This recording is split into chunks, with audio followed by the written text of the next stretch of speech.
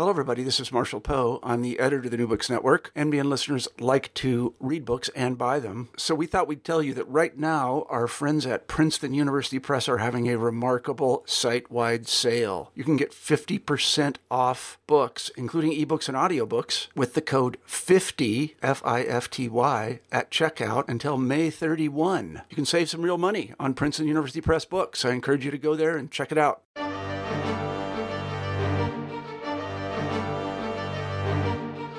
Hello, and welcome back to New Books in German Studies. I'm Ryan Stackhouse. Today, we have the pleasure of speaking with none other than Jim Retallack.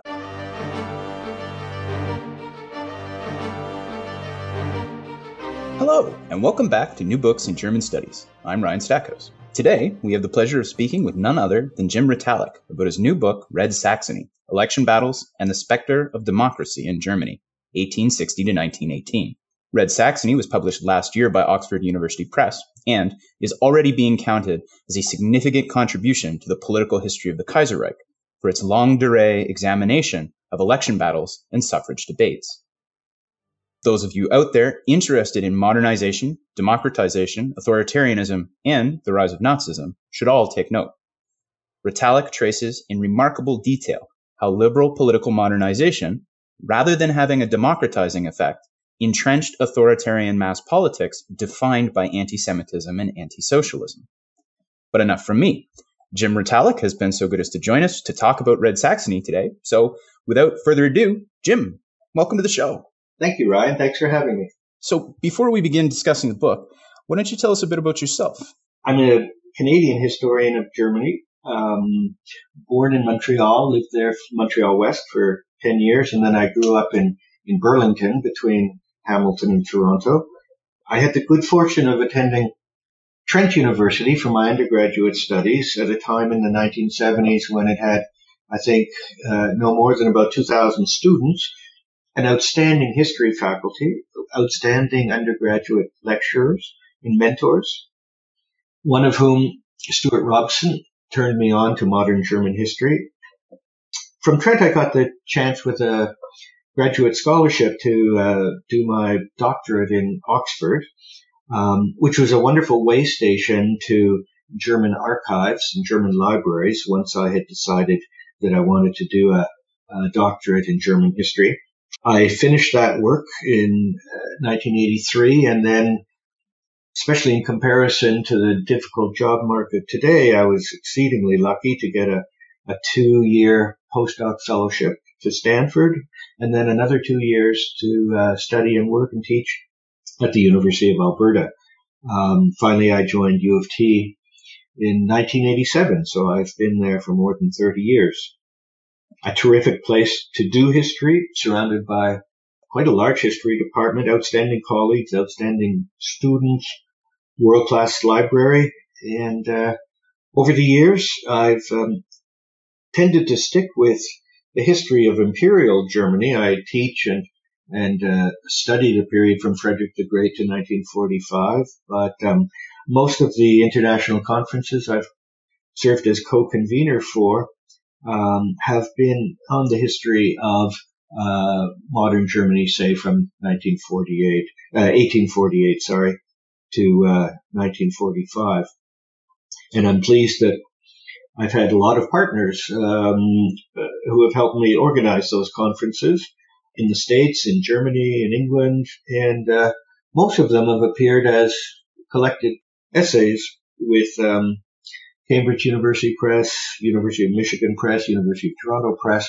And so I'm always happy when a conference and discussions among friends and colleagues can result in published scholarship.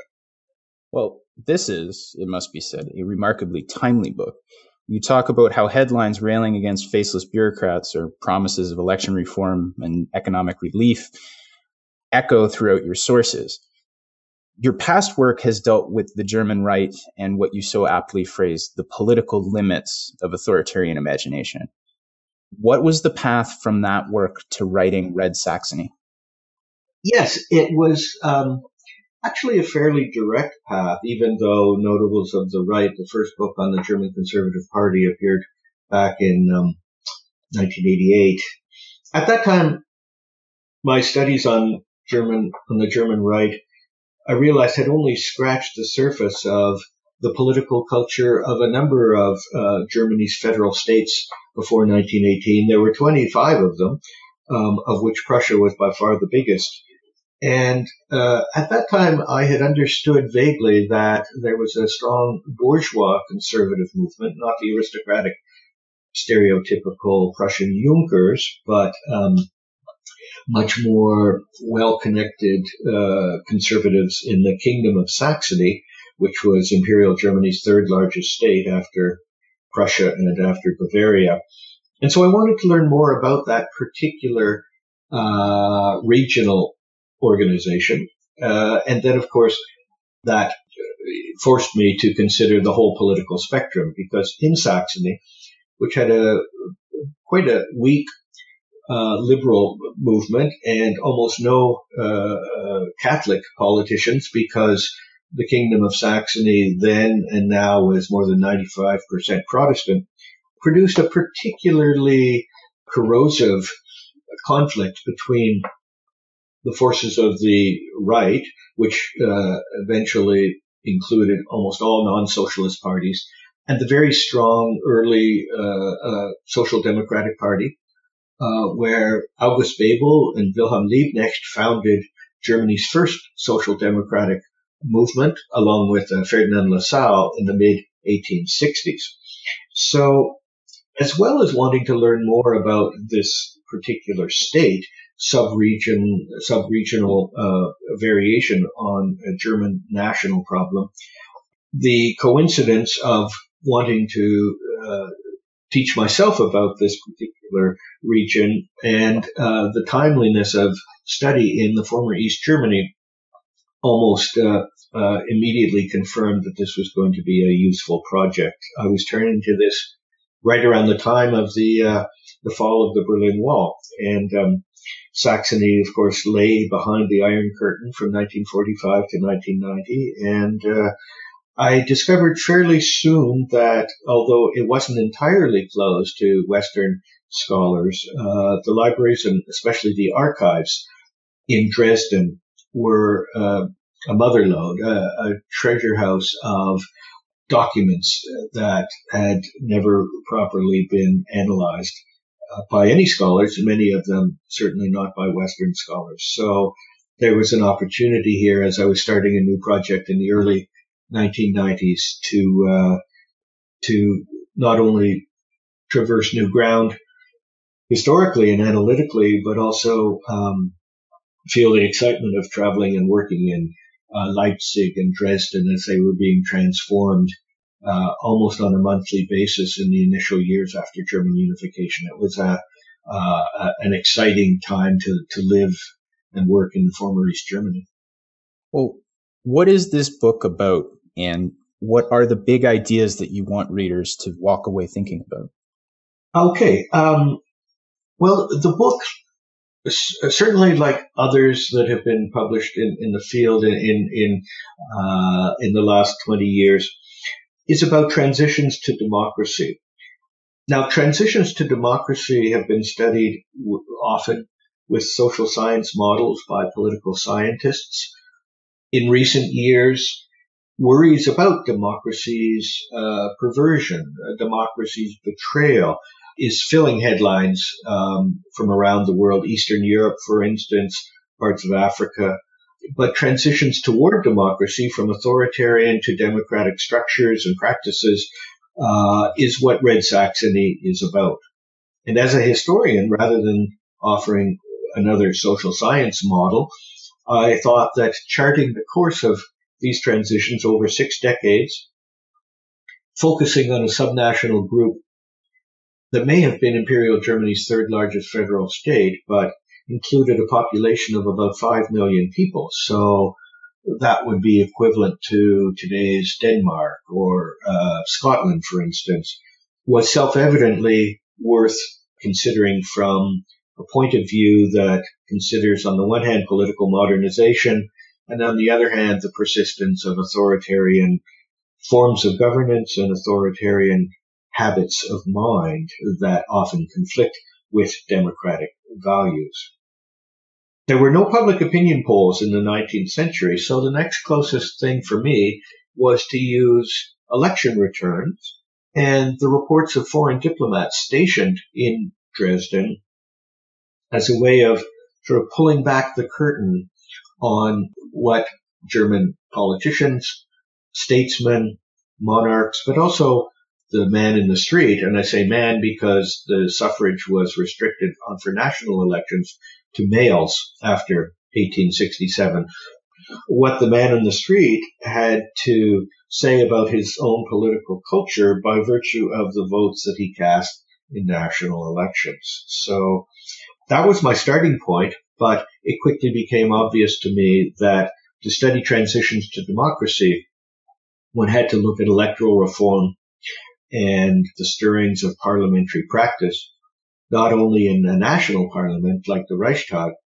but also in state legislatures. The German word is Landtag, but it's equivalent to our Queen's Park here in Ontario, and also municipal councils. And so I discovered that my source base allowed me to say something about what people thought about where their state should be going politically, constitutionally, in terms of social inclusion, fairness, social policy, and lots of other kinds of policy, religious policy, for instance, on the national, the state level, and the local level all at once.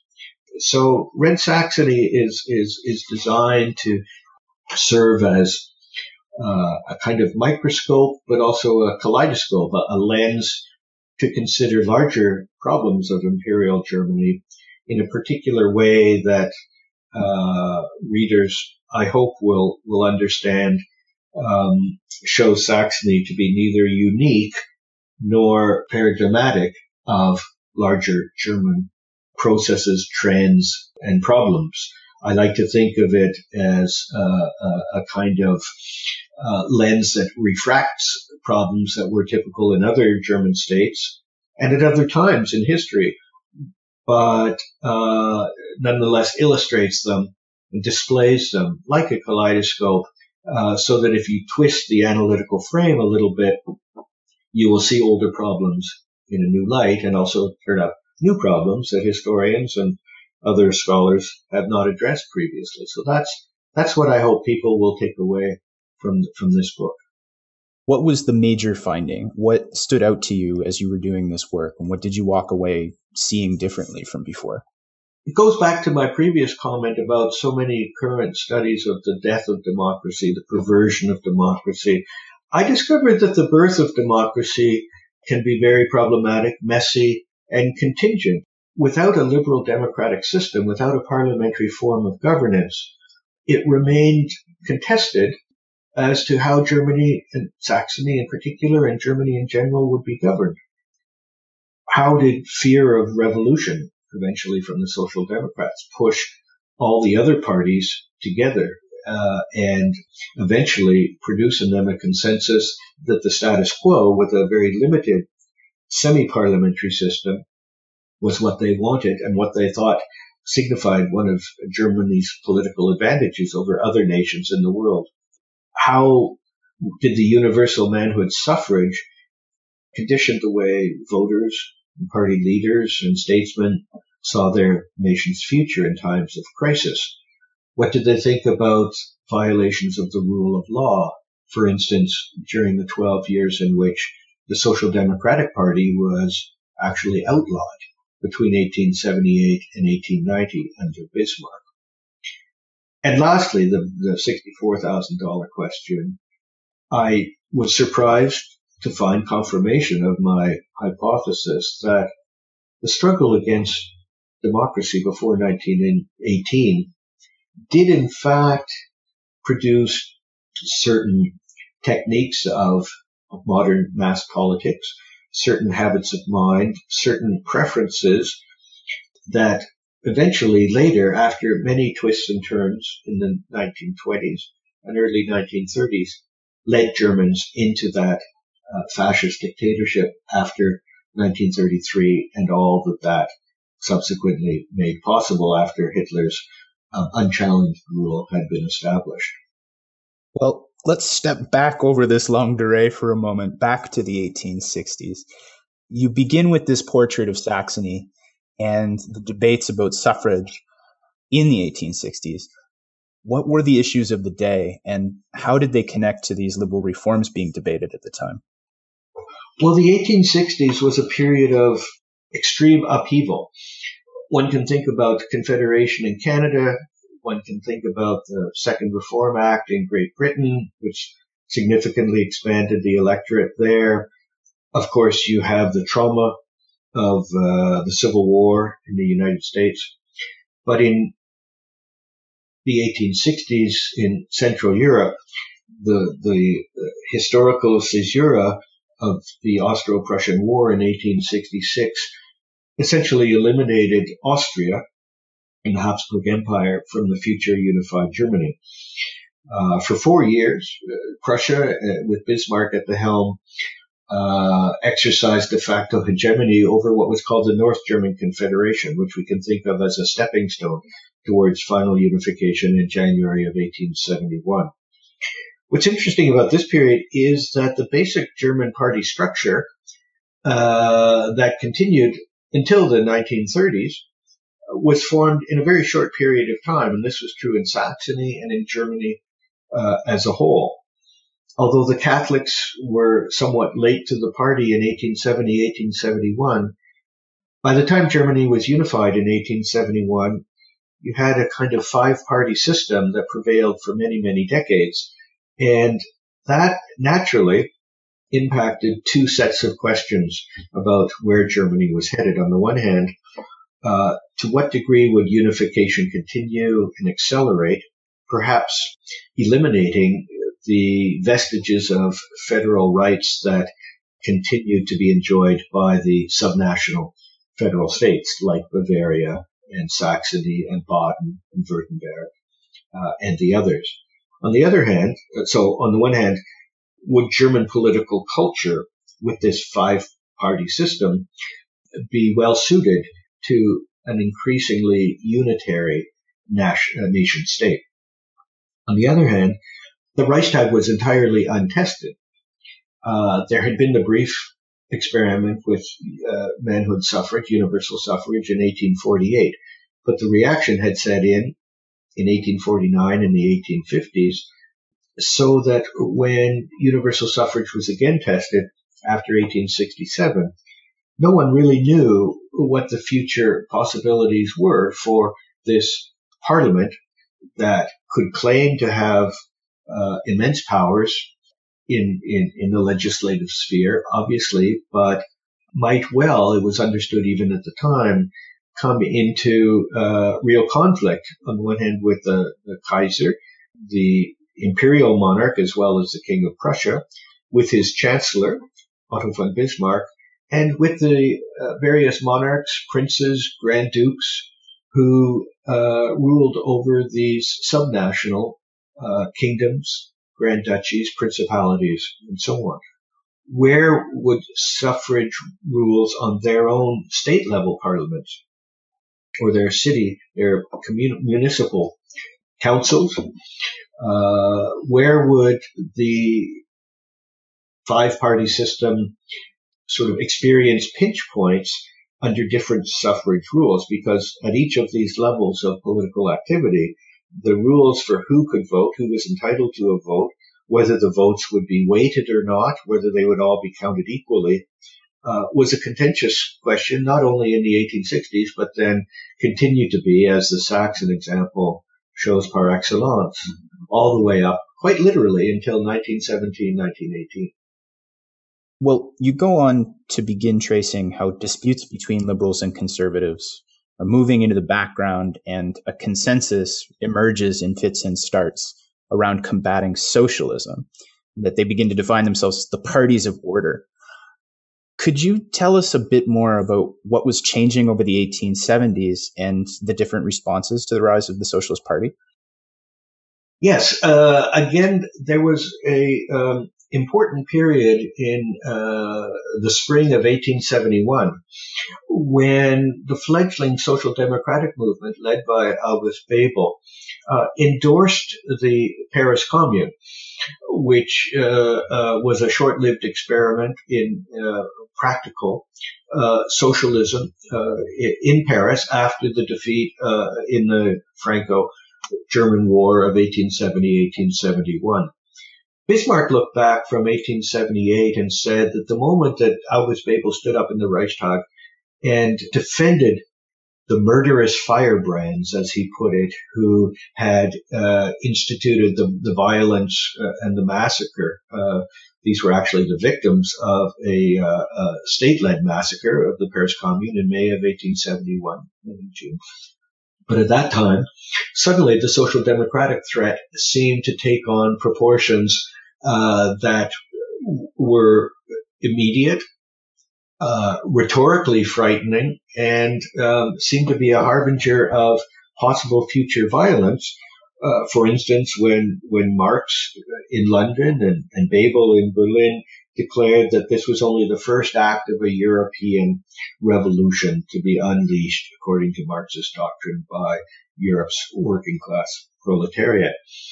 From that point on, albeit with fits and starts, an immense political divide opened up between social democrats and the non-socialist parties through the 70s. As I say in my chapter 3, though, sometimes a closer look reveals uncertainty and division on both sides. The social democrats were putting their claims to legitimacy on a kind of blank slate, as were their enemies, so that neither side was entirely united, neither side was certain as to the best policy moving forward.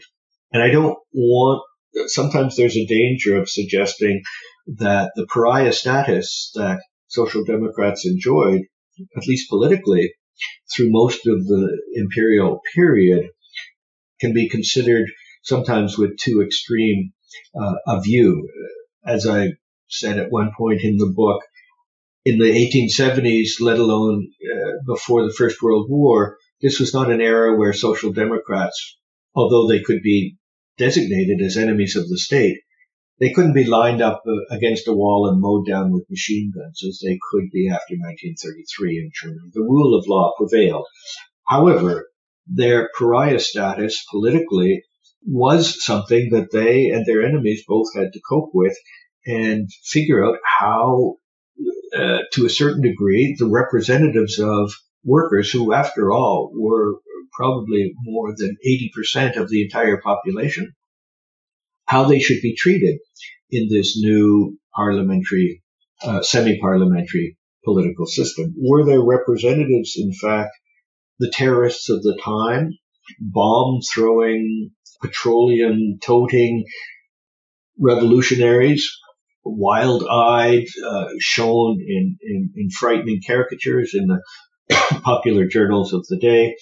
Or were they a legitimate political party that somehow should be and had to be integrated if the Imperial Germany's political system was to be fortified and made sufficiently strong and flexible enough to enact the kind of legislation and reforms that a thoroughly modernizing, heavily industrial economy and state needed at that time to stake its claim to world leadership and to press that claim on the social, the cultural, and the economic front. So this divide culminates in the anti-socialist laws after a period of failed assassination attempts against the Kaiser. You talk about the long-term effects of these laws on politics and how they played out at different levels. Could you tell us a bit more about that, please? Yeah. Even when the rule of law was severely compromised, as it was between 1878 and 1890, in many ways the war on socialism remained a rearguard action. For the simple reason that Bismarck did not dare in 1878 to declare that socialists could not be elected to the Reichstag. He outlawed their associations, their press, basically broke their unions, subjected them to all kinds of legal discrimination as well as social discrimination. But he did not dare to make it illegal to stand for parliament. And so, eventually, elections became the centerpiece as the party had to largely go underground. Elections became the most prominent and most viable way that the party could survive. 3 years after the anti-socialist law began in 1878, the socialists did rather well in the Reichstag elections of 1881 after 3 years of repression. And August Bebel said something to the effect of, well, these elections have shown that we live. And the fact that the party survived at all was a great victory. Through the 1880s, this rearguard action against the party was pressed by administrators, by pliant judges, by local gendarmes who tried their best to hound troublemakers out of their locality, threw the party's leaders into prison. Now, Bebel and Liebknecht had already sat for more than 2 years in prison before the anti-socialist laws were even inaugurated. Their defense of the Paris Commune had produced in 1872 a famous show treason trial, which condemned them to 2 years in prison. And yet, after 1878, it required more chicanery. It required more questionable legal principles to hound their leaders into jail and to hound troublemakers on the hustings during election campaigns in ways that sought to limit the electoral rise of social democracy. And in fact, it failed to halt that rise because by the time the anti-socialist law was about to expire in 1890, there was a national election in February of 1890 before the law expired, although it was known that it would be allowed to lapse the following September. In that election, the Social Democrats won more votes than any other party in Germany. And that was an honor that they continued right until 1912 and beyond. In 1912, the party experienced the breakthrough of winning more seats in the Reichstag. 110 Reichstag seats out of around 400 was the largest party in parliament, but the party won more votes than any other in 1890. So what did this say about the usefulness and the benefits of an anti-socialist law that had discriminated against the party and its followers and its supporters and its members for 12 years and yet failed to achieve its intended goal? This produced considerable hand-wringing among the anti-socialist parties. What next? And so the stage was set for some rather dramatic attempts in the 1890s to find other means to keep the party under wraps. There's also these entanglements between conservatives and liberals around an anti-Semitic, anti-socialist political culture. Where did this come from, and what was going on in the 1870s and 90s that allowed it to emerge this way? Well, the parallels to the last few years in our current world situation are really difficult to overlook. The right-wing parties were looking for ways to rally new recruits as members, new recruits as readers for their newspapers and journals, and new voters. And they discovered, not unlike recent political situations around the world, that by conflating different threats, whether it be Jewish immigration from the East, whether it be notions of a inner enemy, whether it be economic resentment felt by those who had been left behind by German industrialization, they discovered that conflating the socialist, the liberal, and the Jewish threats offered tangible rewards. They were willing to indulge in demagoguery, outright lies. They were willing to indulge in what we now call gerrymandering, rewriting the rules of the electoral game in terms of suffrage laws, intentionally not changing the geographical outline of electoral districts to represent population changes, so that as in the countryside, which was largely conservative, as each electoral district had fewer voters, and as the parties, which tended to vote Social Democratic, had more and more voters, the decision of all parties, besides the Social Democrats, not to change the electoral boundaries was a kind of negative gerrymandering that meant voters in the cities were increasingly disadvantaged. They elected one member per electoral district, but sometimes those electoral districts grew to have 500,000 eligible voters, where in the countryside or a small principality, one member of parliament might be elected by 50 or 60,000. But these demagogues on the right decided that it was necessary to defend state authority. Very often that meant defending Prussian traditions. But they also decided, as most conspicuously in the 1890s, that a defense of Christianity was necessary.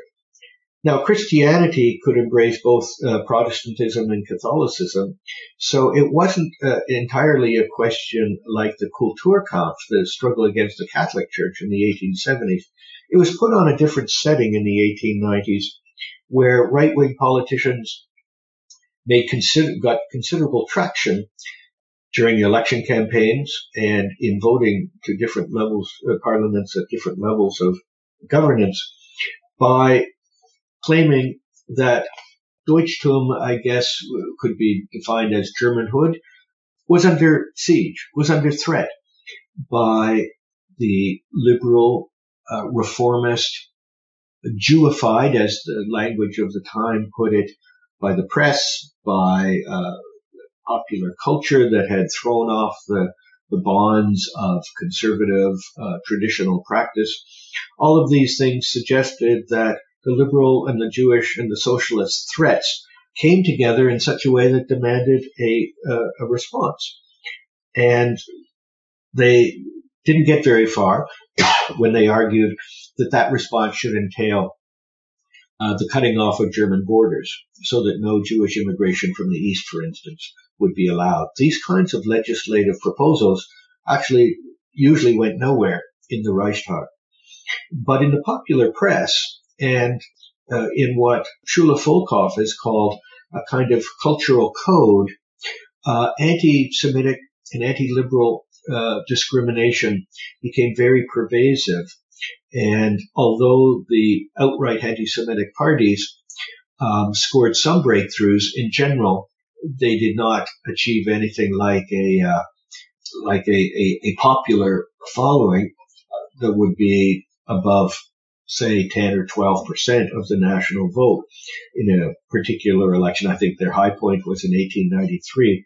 This cultural code that suggested that anti-Semitism was somehow something that offered rewards in future elections and suggested a way of providing a pioneering vanguard to a movement to keep other aspects of modernism at bay, produced some interesting and provocatively successful new initiatives on the right.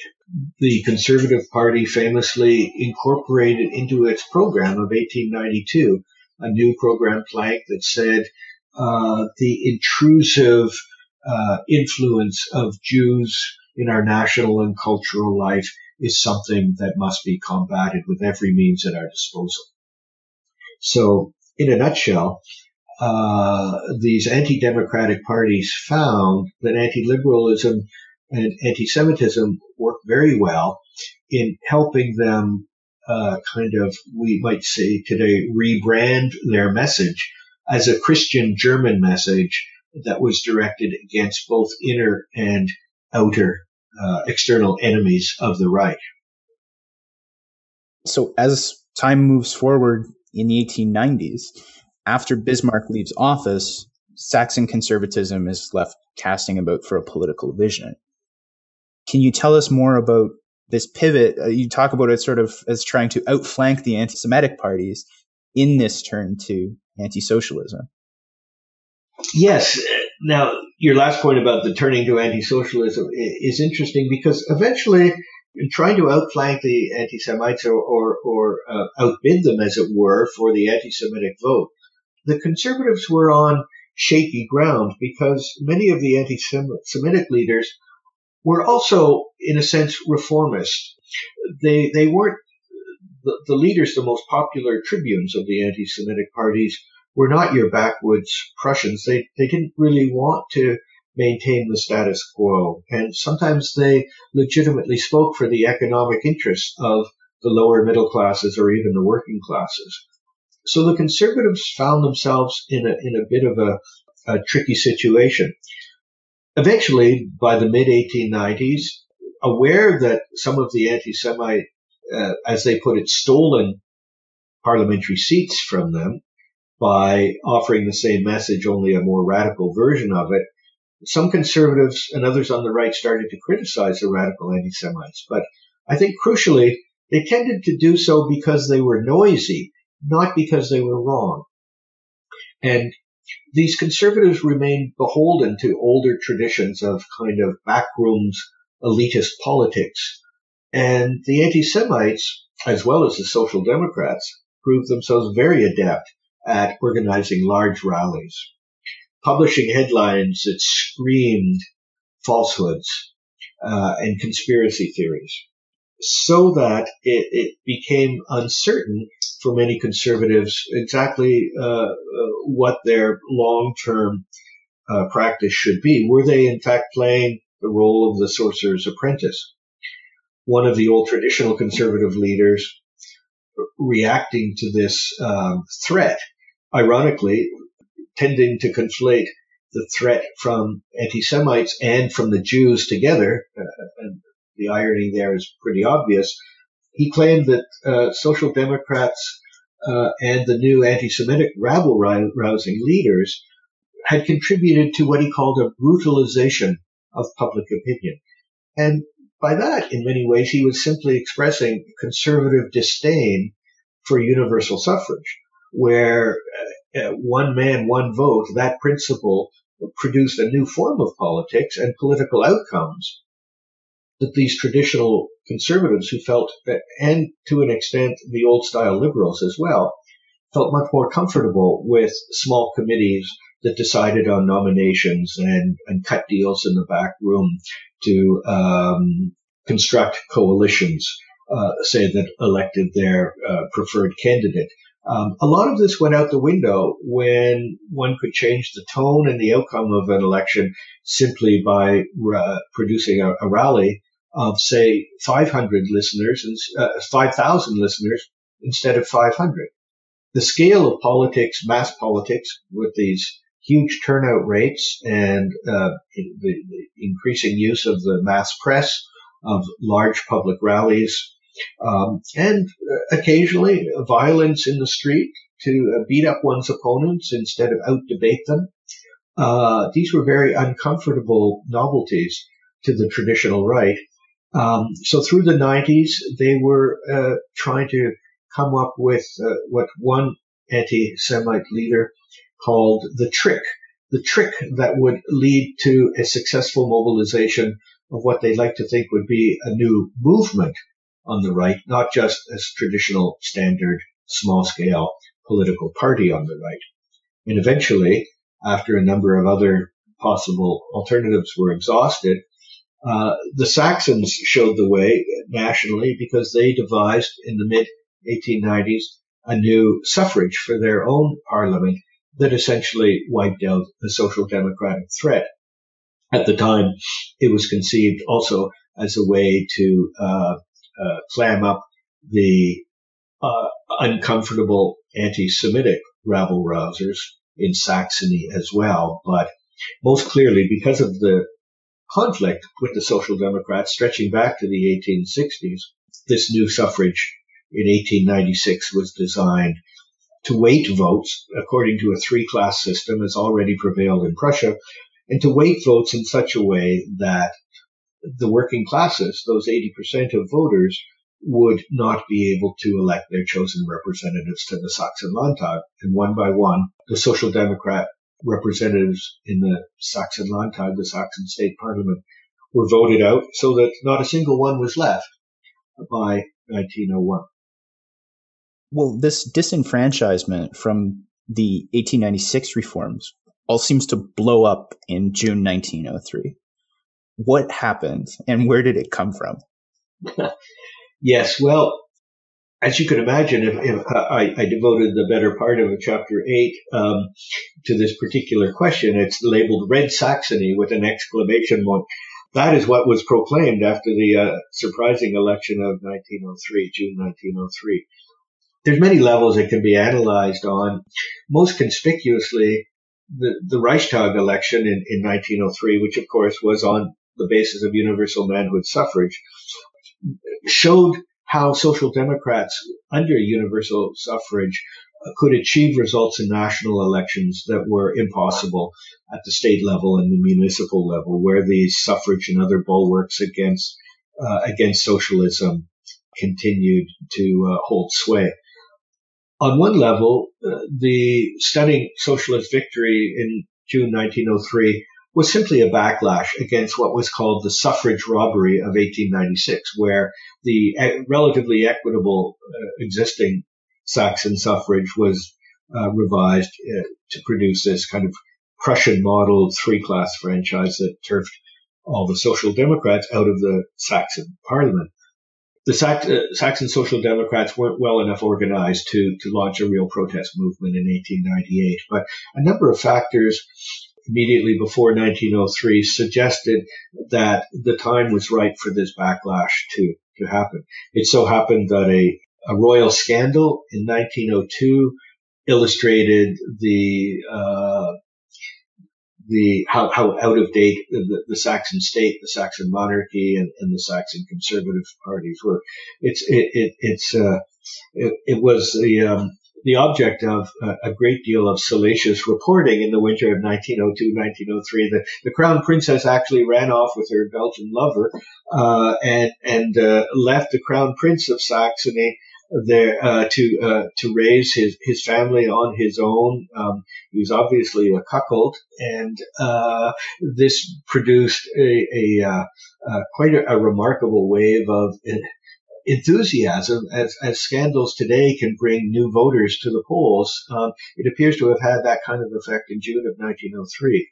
But the more immediate result was continuing discrimination against Social Democrats, the fact that they had been victimized by the suffrage reform of 1896, so they had no representation whatsoever in the kingdom where they were strongest in all of Germany. And suddenly, partly because of the majority system of elections, it so happened that a small change, well, not a small change, a fairly significant change in voter sentiment meant that Social Democrats in Saxony won all but one of the Reichstag seats that represented the Saxon kingdom. In the Reichstag of 397 seats, Saxony was allocated 23. In June of 1903, partly because of this popular outrage, economics had to do with it. Saxony was experiencing a very significant short-term depression in 1902, 1903.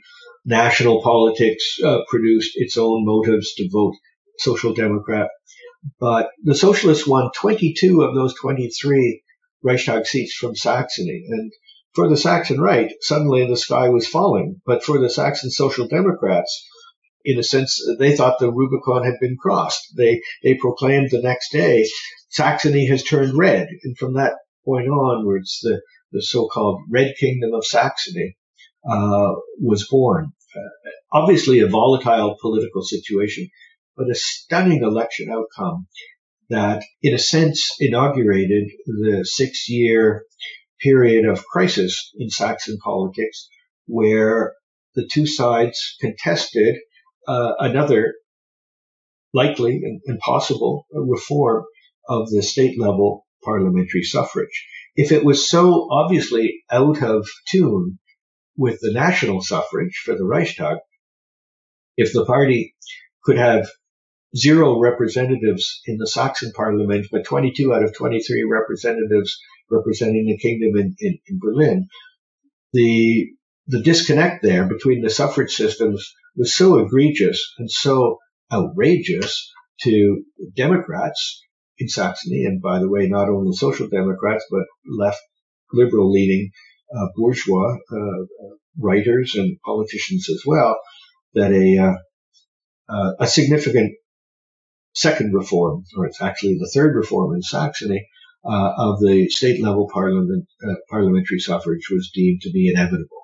The question was, what kind of suffrage would it be? And so that crisis, as different parties contended to put forward their own best suffrage proposal, lasted 6 years until finally a new suffrage was enacted in 1909.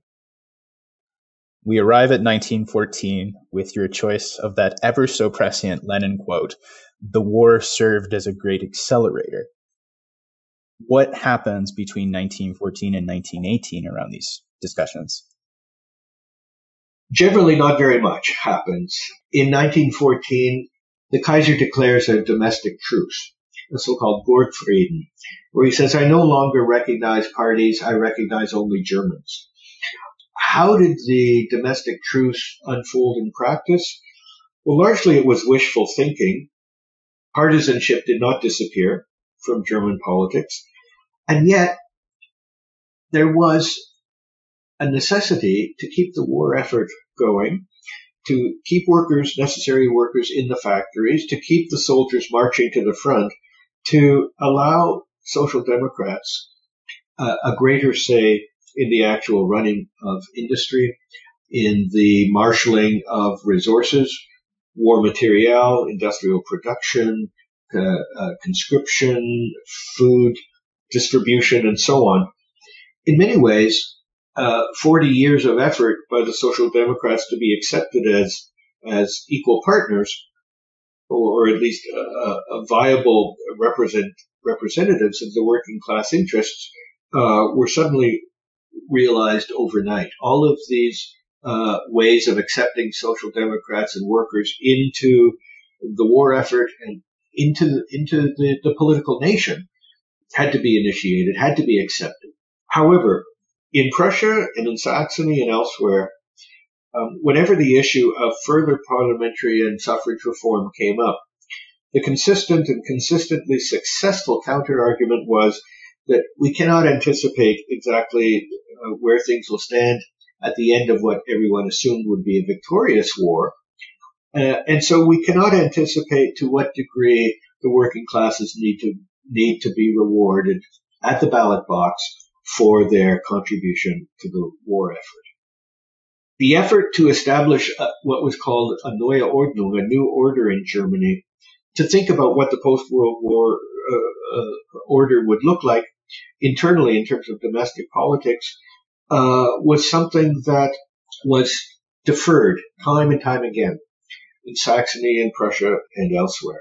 Only grudgingly, in the middle of 1917, did the Kaiser hint that he would be open to the idea of reforming Prussia's notoriously reactionary three-class suffrage. But he and his chancellors were not willing to allow themselves to be pinned down. In Saxony, the elections that were scheduled for 1916 were postponed twice. And in fact, in 1918, when the war was fairly obviously going to be lost, it was suggested that at least a year should be allowed to lapse between the end of the war and the first elections for a post-war Saxon parliament. So anti-democratic forces and the statesmen in Prussia and in Saxony and in the imperial offices as well successfully postponed suffrage reform until it arrived, one can say almost literally, at the 11th hour. Of course, the armistice was proclaimed on the 11th hour of the 11th day of the 11th month in 1918. In Saxony, the beginnings of a parliamentary system of government were only being put in place in the last 3 weeks before the revolution of 9th of November and the armistice of the 11th of November 1918. So the agony of election battles, election campaigns and suffrage battles was no real agony at all during the First World War. The agony was all at the front. Electioneering became a kind of mock posturing, in that people claimed that no one could, as I said, no one could quite foresee the degree to which workers should be enfranchised, literally and figuratively, in which they should be embraced as legitimate members and participants in the political nation after 1918. The devastating blow that the war was not going to be won, but in fact was being lost in 1918, that set the stage not only for the stab in the back lynching that Social Democrats and Jews and other defeatists had stabbed the German army in the back in 1918 when militarily Germany was winning the war. That was, of course, a ludicrous claim, but it gained traction. The idea that there is a continuity across August 1914 and across November 1918 in terms of political practices and Germans' willingness to embrace democracy, I take with a whole shaker of salt, not a pinch, because it seems to me that to discuss actual political practice as well as the prospects for further democratic reforms, the pre-war and the wartime experience are so utterly different. And similarly, the wartime experience and the post-war experience, the context is so utterly different that I don't. Not all of my colleagues agree with me, but I take a skeptical view that the democracy of the Weimar Republic could be built on a robust, well-functioning democratic culture in Imperial Germany. I just see too many counter-arguments to. I think that proposition has generated a great deal of new work and interest and new insights into Germany's transition to democracy across 1918, 1919. But I think some skepticism is still in order. Well, that's really the question that can draw everything in focus. The Sonderweg thesis, or the special path thesis, is that it was a failure of modernization in Germany that led to this failure of democracy. How is your work speaking to that idea? Yes, the Sonderweg thesis has justifiably been discredited, torn apart, dismantled, however you want to put it, in the last 25 years, to good effect. To say that Germany deviated from a normal path of democratization, as Jeff Ely and David Blackburn told us, is quite ludicrous, because there is no normal path of democratization. In fact, when you consider just Britain, France, the United States, where are the common denominators there? The idea that Germany was set on a tragic path towards the Third Reich by the failed bourgeois revolution of 1848 is ludicrous. The idea that old-style agrarian Junkers called the shots in German political culture before 1914 is ludicrous. I think the most important and the most useful conclusion of the post-Sonderweg view is that bourgeois interests and groups in Imperial Germany did, in fact, exercise something close to hegemony in the economic sphere, when you consider who was actually at the top of industrial concerns and devising industrial policy.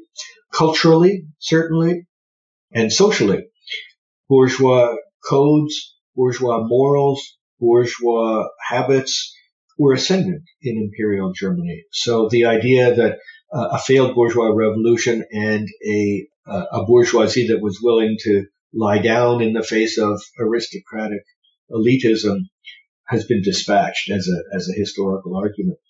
But it seems to me that the Saxon case shows that we have to put into perspective the positive achievements of the German bourgeoisie.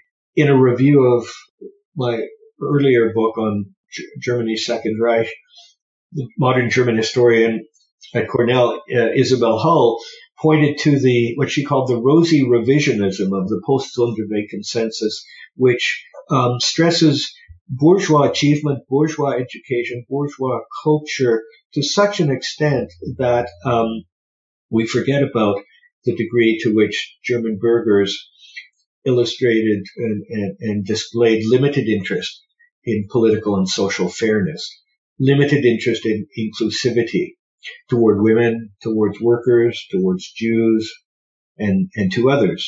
I don't want to make, to replace the bourgeoisie's white hat with a black one. But the Saxon case demonstrates, and for this, it's a very useful case study because it was so heavily bourgeois influenced, industry, urbanization, and so on. Bourgeois respect for the state was very evident. Bourgeois fear of socialism was very evident. It took a man of the stature of an August Bebel to fight for 40 years on behalf of workers and others for social justice and democratic reform to achieve success with even the partial opening up of political representation, the partial opening up of reformist initiatives in the final years before the Reich to achieve success in the face of bourgeois resistance. So, can we say that democracy was waiting in the wings in 1918 or 1919? Obviously, with an eye to historical contingency, we can't really say that was the case. My argument is that opposing currents were strong before 1918, and that it's perhaps wise to avoid the teleology of charting democracy's odyssey towards triumph in the Weimar Republic or even in German politics after 1945. A triumph that many people call modernity is something that history is marching inevitably towards. And it's with an eye towards the threats to democracy in the world of 2018 that I suggest we need to pay attention to that Odyssey's more ambiguous, less uplifting episodes, because as I tried to tell in my story, they didn't lack their own drama before 1918. So it reverts to the question that I mentioned earlier, the question about German political development, modernization, the ability of partially democratic and partially authoritarian regimes to coexist. These questions have to do with the birth of democracy as much as with the paralysis or the subversion of democracy in today's world. I don't think that without taking an overly presentist view of history, we can entirely divorce the two issues. Well, on that insight, before we leave, what are you working on now? My new project emerges, I think, fairly organically from my work on the German political culture, but instead of sticking with the German right, I'm lurching over to the German left, and I'm studying the social democratic leader August Bebel, who spent the first, actually the middle 20 years of his life in Saxony and contributed substantially to shaping Saxon political culture in the 1870s and 1880s. My project's working title is The Workers' Emperor. He was known as the Kaiser der Arbeiter or the Arbeiterkaiser in Germany, a kind of ersatz emperor for the German working classes.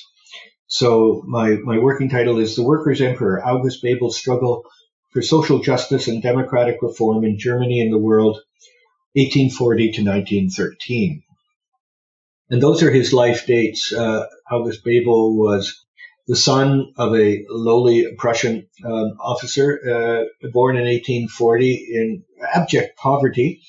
1860, though, he came to Saxony and he worked as a apprentice turner, lathe operator. His specialty was turning out window pulls and door handles from buffalo horns. And he worked his way up to become the unchallenged leader of the Social Democratic Party in Germany and the strongest party in the Second International that dated from 1889. The Social Democratic Party in Germany had over 1 million members in 1913, and Social Democratic Trade Union movement had over 2 million members. So rhetorically, politically, and in terms of his role as a cultural icon, August Bebel is a very important figure in the history of Imperial Germany and modern socialism. I've never tackled biography before, so the genre has a certain lure for me. I'm sometimes torn when people ask me, is it going to be a conventional biography or not? I'm not sure whether they want it to be a conventional biography or not, and I'm not sure what I will write. But I'm still in the research and early writing stages of the project, but I'm excited about it because biography imposes a certain structure on a research project and yet can be very liberating as well. I'd like to think that I will write about both the man and his times, and this should keep me busy for a number of years to come. Does this mean we can look forward to a notables of the German left? Well, he was indeed a notable, but I'll have to think up a more original title than that. I think the one I suggested to you is a bit long-winded, but I'd also like to think that readers might be interested, even if they know nothing about August Bebel, they might be interested in one person's struggle for social justice and democratic reform. Well, thank you so much for taking the time to talk to us today. You've been very generous, and hopefully look forward to having you back in the not too distant future. I've enjoyed this. Thanks for having me on. Well, that does it for us here at New Books in German Studies. Once again, we've been chatting with Jim Retallack about his new book, Red Saxony, Election Battles and the Spectre of Democracy in Germany, 1860 to 1918. Red Saxony was published in 2017 by Oxford University Press, and if you think you might be interested in picking up a copy, please consider using the link in the blog description. Jim has also kindly provided another link to a 30% discount flyer that you can find there as well, so if you are interested, know that you can defray the cost. With that, I'd like to thank you for joining us, and hope to see you next time. Until then.